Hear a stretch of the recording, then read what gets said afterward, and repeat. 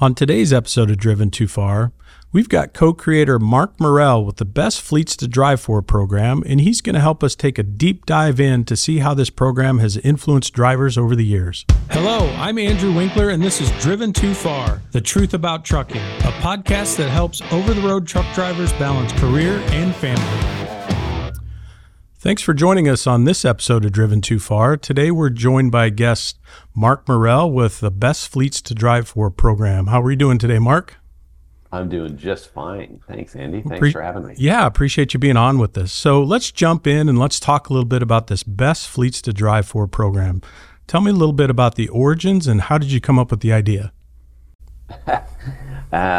Well, like a lot of things, it kind of started with an observation that something wasn't happening that we felt should be happening. So it started, 15 plus years ago now. We were reading through, Fortune magazine does their annual evaluation of the best companies to work for and sort of across North America.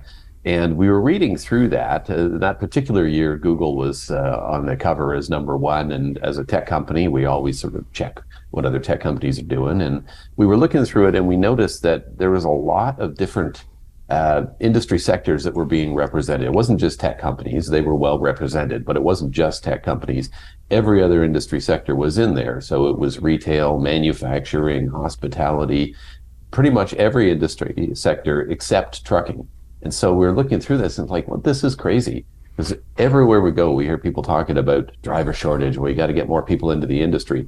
But you never see trucking participating in these kind of best employer programs that help draw people to the industry. And that seemed to be a real gap. So we looked at other years and it was the same thing. And then you start looking at regional best employer programs, and trucking wasn't really participating in that. So we saw there was this real disconnect between the industry that was saying, hey, please come to this industry. We need to get more people into the industry, but also not participating in one of the best ways to get people to look at an industry.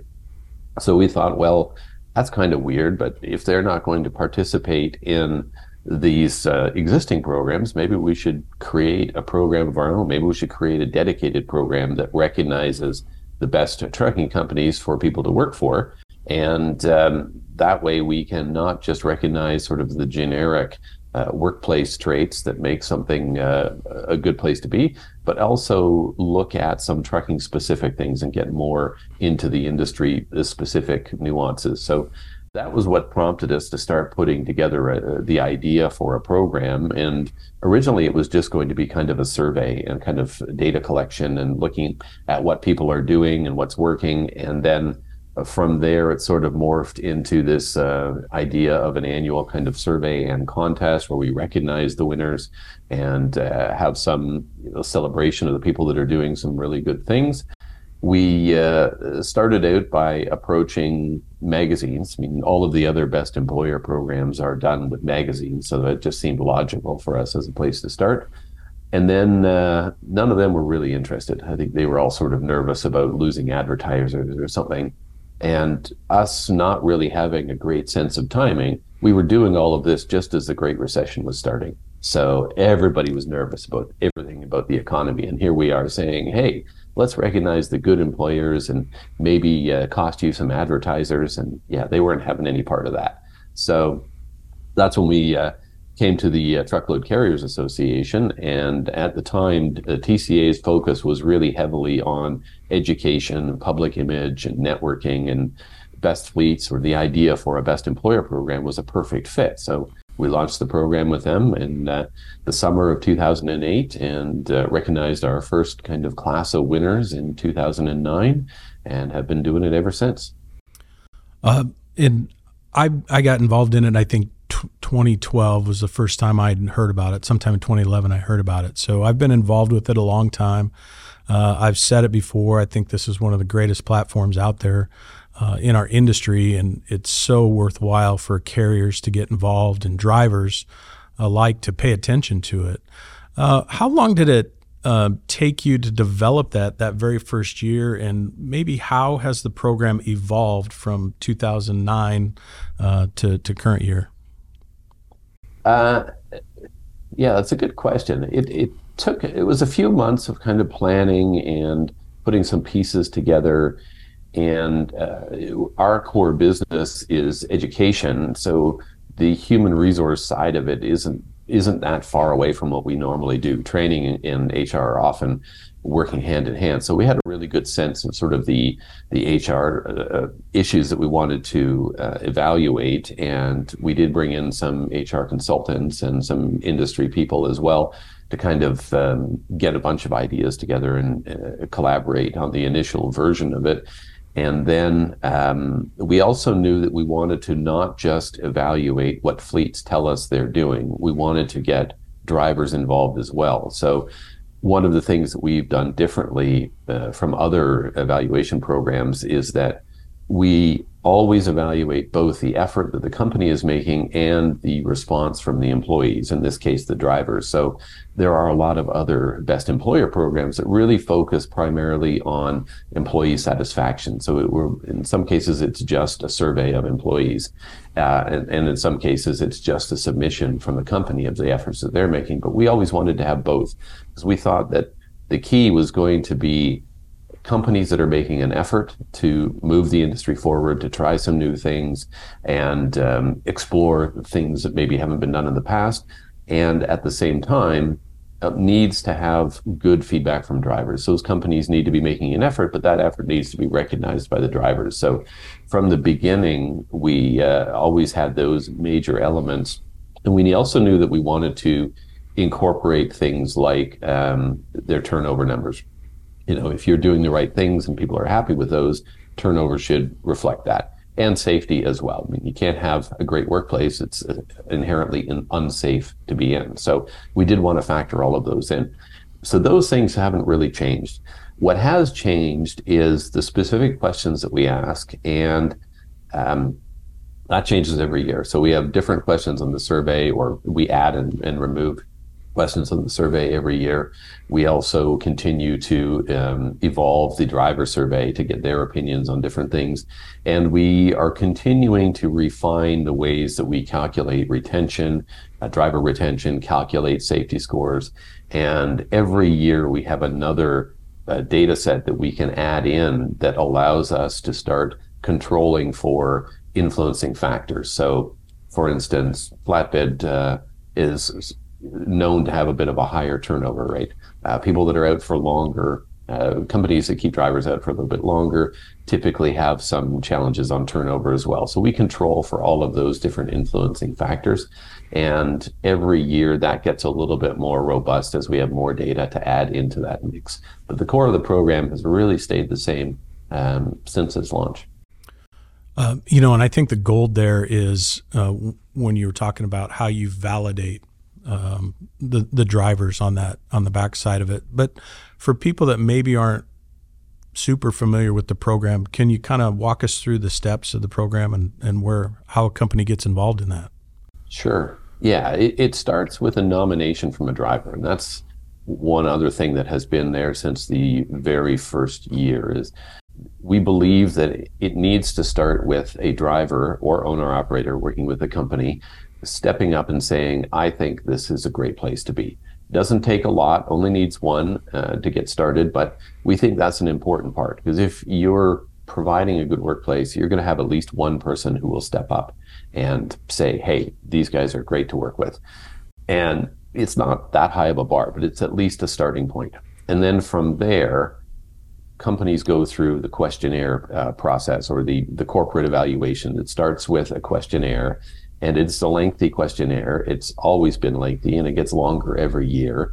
It's around 100 questions that companies have to answer, really explaining what they do in pretty much every facet of the business that relates to drivers. So it's HR, compensation, benefits, professional development, operational strategy, performance management, everything that touches a driver we ask about.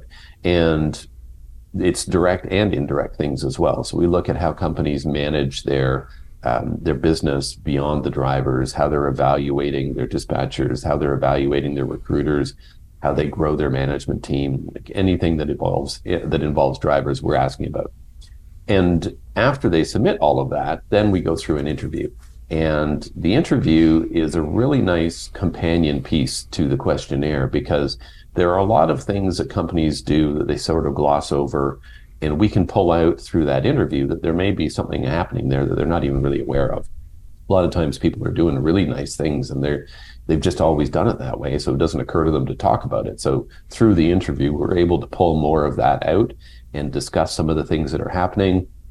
Occasionally there's things there people are kind of glossing over it in the questionnaire, or there may be overselling it in the questionnaire, and we can get some of those details. But it really creates a good picture of what's happening in the company. That combination of the questionnaire and the interview, we really have a good sense of what the company is doing and who they are as a business.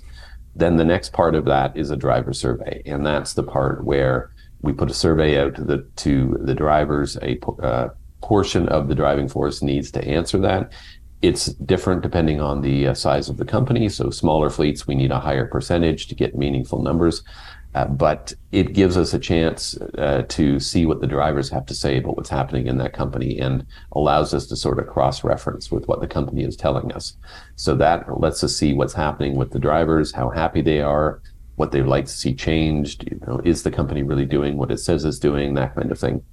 And the final part of it is an assessment of the company's retention scores, how successfully they're keeping their workforce, and what their safety performance looks like.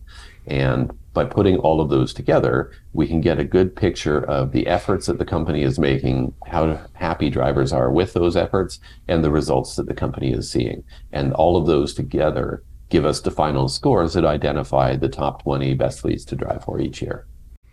I can attest to the survey part of it, where the company takes the questionnaire. It is grueling the first year you do it, because you spend so much time actually doing a lot of research. You go through the questionnaire, and there may be things in there from finance or from HR or just numbers you don't have off the top of your head. So you've got to go research it.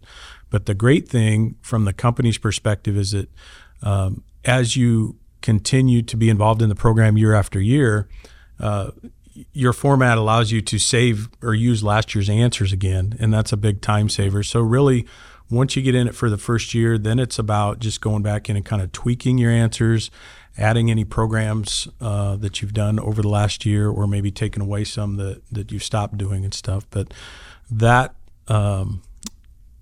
certainly makes it more painless. But But we work to make it painful again. Yeah. Well, you got to push forward. Yes. Yeah, there's always things added that make it a little bit painful. Yeah, it's not an easy process to go through. You do need to involve everybody in the company, because every department needs to contribute to it. And not only that, we have a relatively short time frame to get it all finished at one of the busiest times of the year, because we do this through the fall. And most trucking companies are not sitting around bored in the fall. So right. It takes a lot just to get all of that done. And I say this to people every year: if you get all of that stuff finished and submitted on time, that in itself is an accomplishment. That means that you've pulled together as a team, you've got all of this data collected, you were able to collaborate and work together and get it done in a short time frame at the busiest time of year, and keep your business running as well. That's saying something just on its own. Yeah, for sure. Let's talk a little bit about some of the overall impacts you think the program has had. What have you seen from your perspective?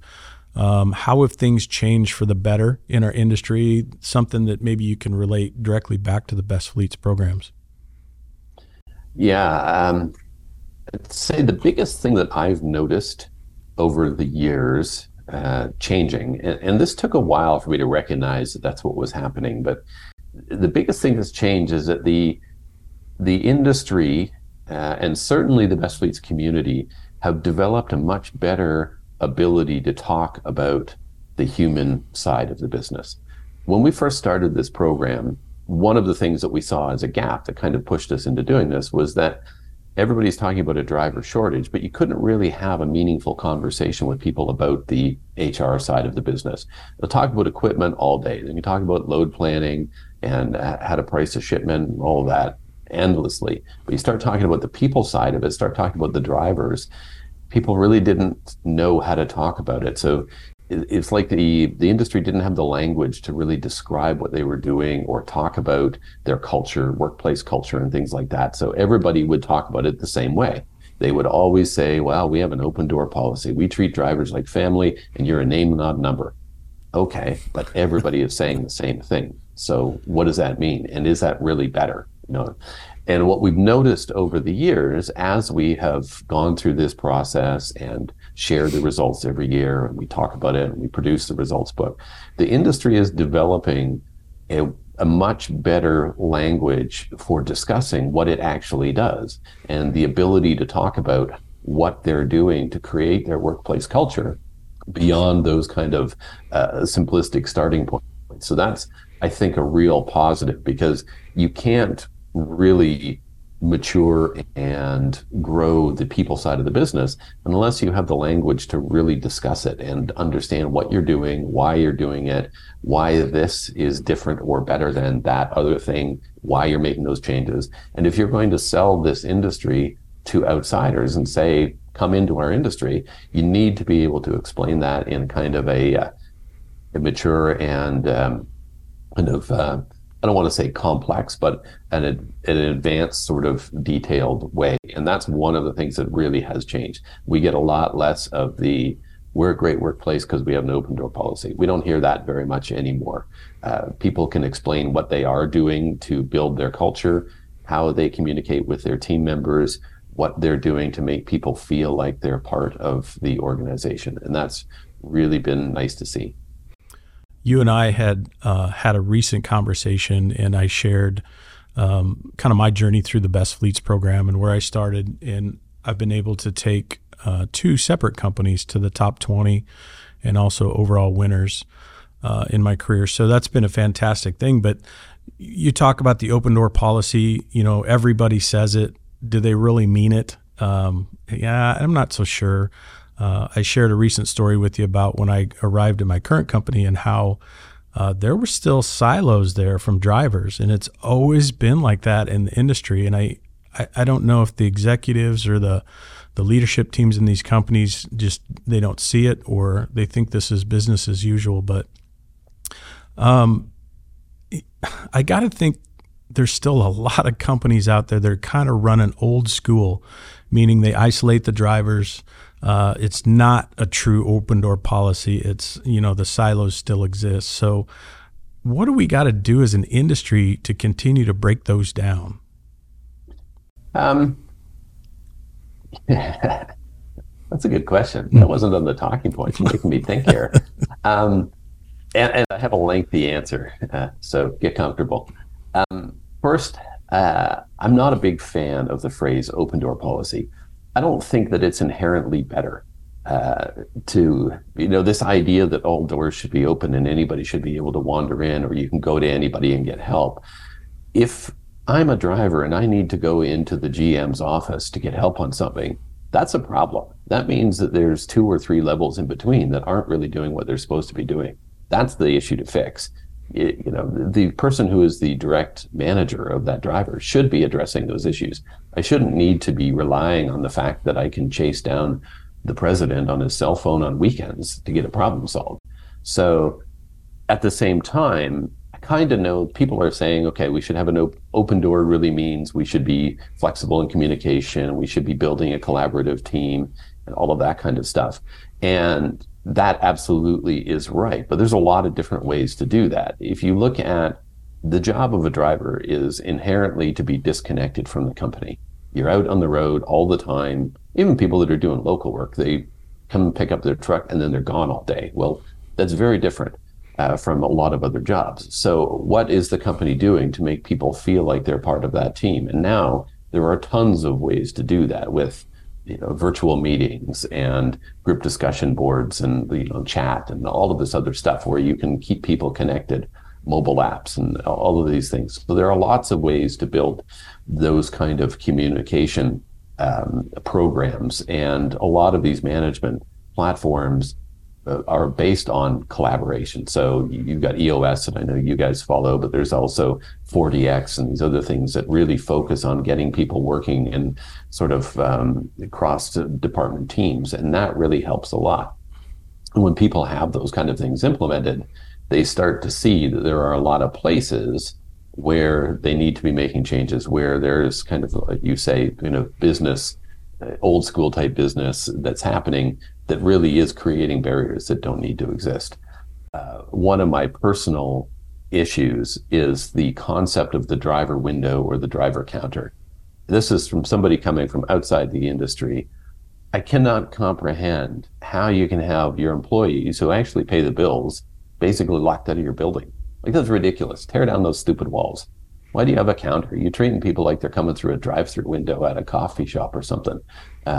So I've worked in jobs where you're essentially off-site all the time. In the consulting business, that's what happens.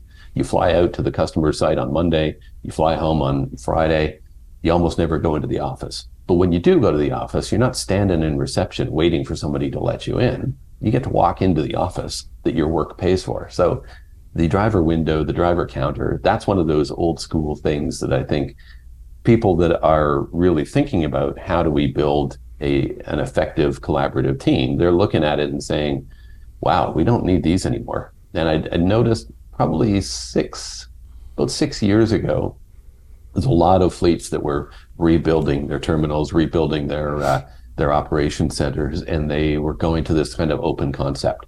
So it's not a driver counter anymore. Sometimes there'd be a separate driver entrance just because the trucks come into a secure yard and you need a different door to go into.